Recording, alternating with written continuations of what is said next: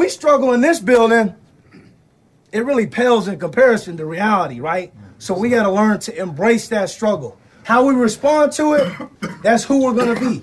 Struggle. It's necessary, fellas, to get to where we want to be. All right? Fellas, today, it was a struggle. How do we feel about getting to 5-4?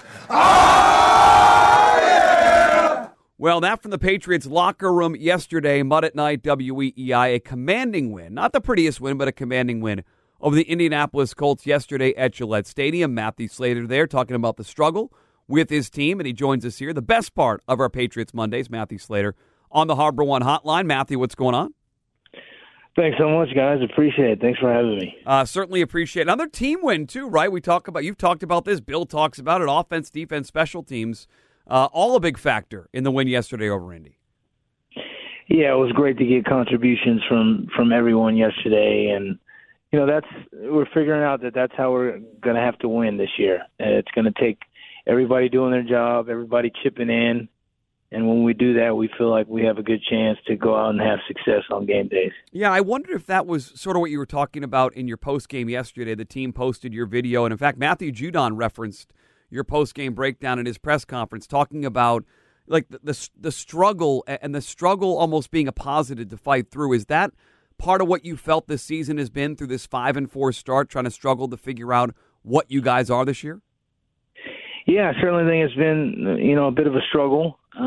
But I think sometimes the tendency is to think when you hear the word struggle that it's a bad thing, and that's not always the case. I think for us, there have been a lot of lessons that have come with the struggle. There's been improvement and growth, that have come with it. And, we just have to embrace it and make sure that we don't miss what's there for us to glean from it and try to get ourselves better. When did you first sort of realize that, Matthew? Because it's a tough thing, I think, to learn. It took me a long, like just in general, I think you're older when you recognize that when everything's easy, it's not the best thing. When there are different adversities and challenges, you learn more, you come out of your comfort zone, and I think you build that way, and that's important in life, and it sounds like important for a team like your team. Yeah, absolutely. Well, it's even more important in life, and that's a principle that my parents instilled in me as a young man. It's a biblical principle, so I feel like it applies to life. Obviously, what we do here is a profession, but I mean, there's a lot of carryover there. So it obviously takes maturity to see that, and I'm not saying I'm there, but I try to learn from those who are older than me and wiser than me and have taught me, and just passing that along. But I think our football team is starting to understand that, and hopefully, we embrace it and keep getting better. But you're one of those older, wiser guys. Is that something that over the years you found yourself, telling younger players that came out of college and maybe they were the best player there, and they get to the NFL and not seeing the same sort of success? That hey, this is part of it for everybody at this point. Yeah, absolutely. I think, look, we all live different lives, and our journey looks a little bit different. I think as an older guy on this team, it's my job to impart some of the lessons that I've learned in my time in the NFL or over the course of my life, and try to share them with the younger guys. Hopefully they can learn from some of my mistakes and my experiences. And I think, our guys do a good job of just being receptive, learning. We're a humble group. We're eager to learn. We're coachable, both in life and in football, and that's really fun and rewarding to be around. The captain, Matthew Slater, joining us here on the Harbor One Hotline. Let's talk about a young guy in your special teams. Brendan Schooler continues to make some massive impacts. Another one yesterday for your squad. You've talked about him before. Just, I don't know, he feels like he fits in really well with you guys and seems to have a knack for making some really big plays in that unit.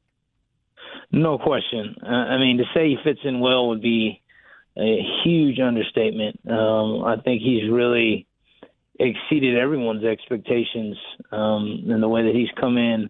Not only his play, but I just think the way he carries himself, the leadership he provides to players young and old alike. And, he's just given us a huge boost in a year where we've really needed it. You think about Cody being out right now and the turnover that we've experienced this season. So he's doing a tremendous job. I think we have a lot of young players that are really contributing at a high level for us in the kicking game, but I think he's clearly atop that list, and we need him to keep it up. Can you tell when guys are, Matthew, at this point, when they come on, like they're going to fit well with what you do? I mean, if they don't, they won't be on the team, obviously. But when you've been around it for a while, can you tell in training camp, hey, this guy, he sort of gets what we're trying to do on this side of the ball? Yeah, you usually have an inkling, and I think, I've played with a lot of young players, and I think of all the guys I've played with, and I really compare him to a guy like Nate Ebner, who came in, understood his role early on, embraced his role, and excelled in his role his rookie year, and that's what he's doing. And those guys are rare. I mean, they don't come around every year, and I think we're really fortunate that we convinced him to sign here after the draft and come here and help us because he's doing a great job. Well, yeah, it was a big part of it. And then I did see your comments. You don't say things like this a lot, but it sounded like last year's Colts game left a bad taste in your mouth based on that result coming off the bye week. Was that part of any of the motivation? Was there a revenge factor in this week in trying to get that win? Yeah, I would say so. And, you speak of revenge in this league. A lot changes quickly. So, I don't really consider it revenge, but I think it was motivation for us to go out and play well, where we really felt like we let the team down with our play last year against them. So it was great to have a good outing as a collective.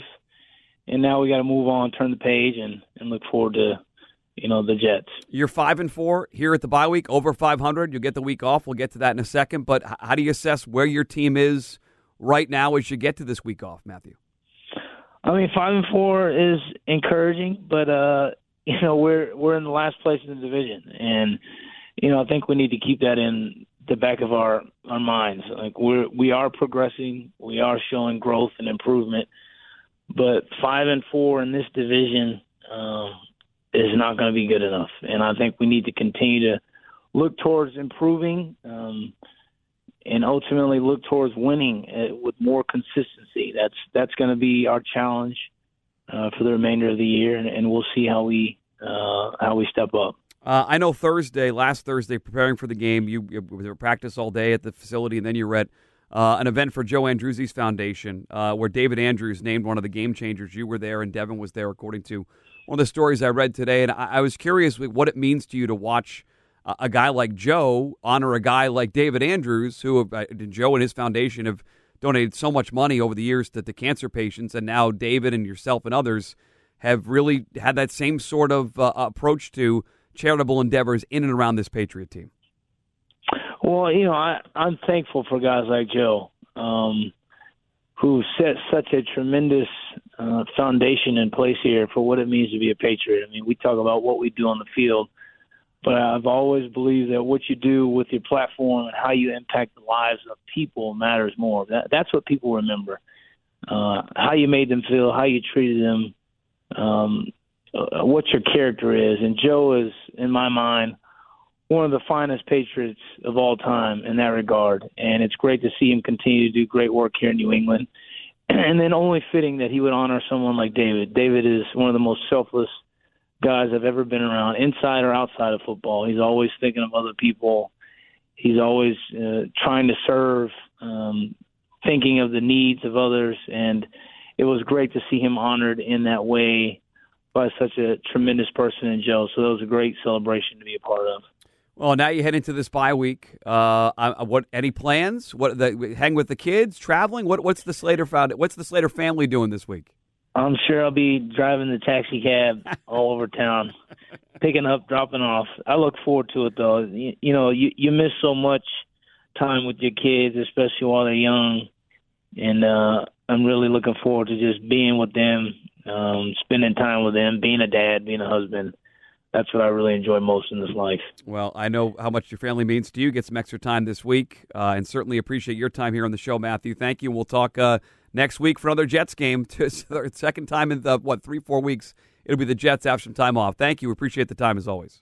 All right, great. Thanks for having me. Every Monday, 6:45, best part of our Patriots Mondays, Matthew Slater joining us here on the Harbor One Hotline, even when Andy Hart has other shows to do. Matthew Slater is still joining us here on the show. A full hour on football. We got a half hour to go until Monday Night Football. It's the Ravens and the Saints here on WEEI. Don't want to miss it. We'll take a break from football coming up. We will get the follow-up to our Friday conversation that was pretty heated about Mitch Miller and his status with the Bruins over the weekend. Not a huge surprise. They cut loose the former hockey prospect with a checkered past. And the reaction, as you'd expect, not great. We'll get to it next. Hour 2, Mud at Night, WEEI.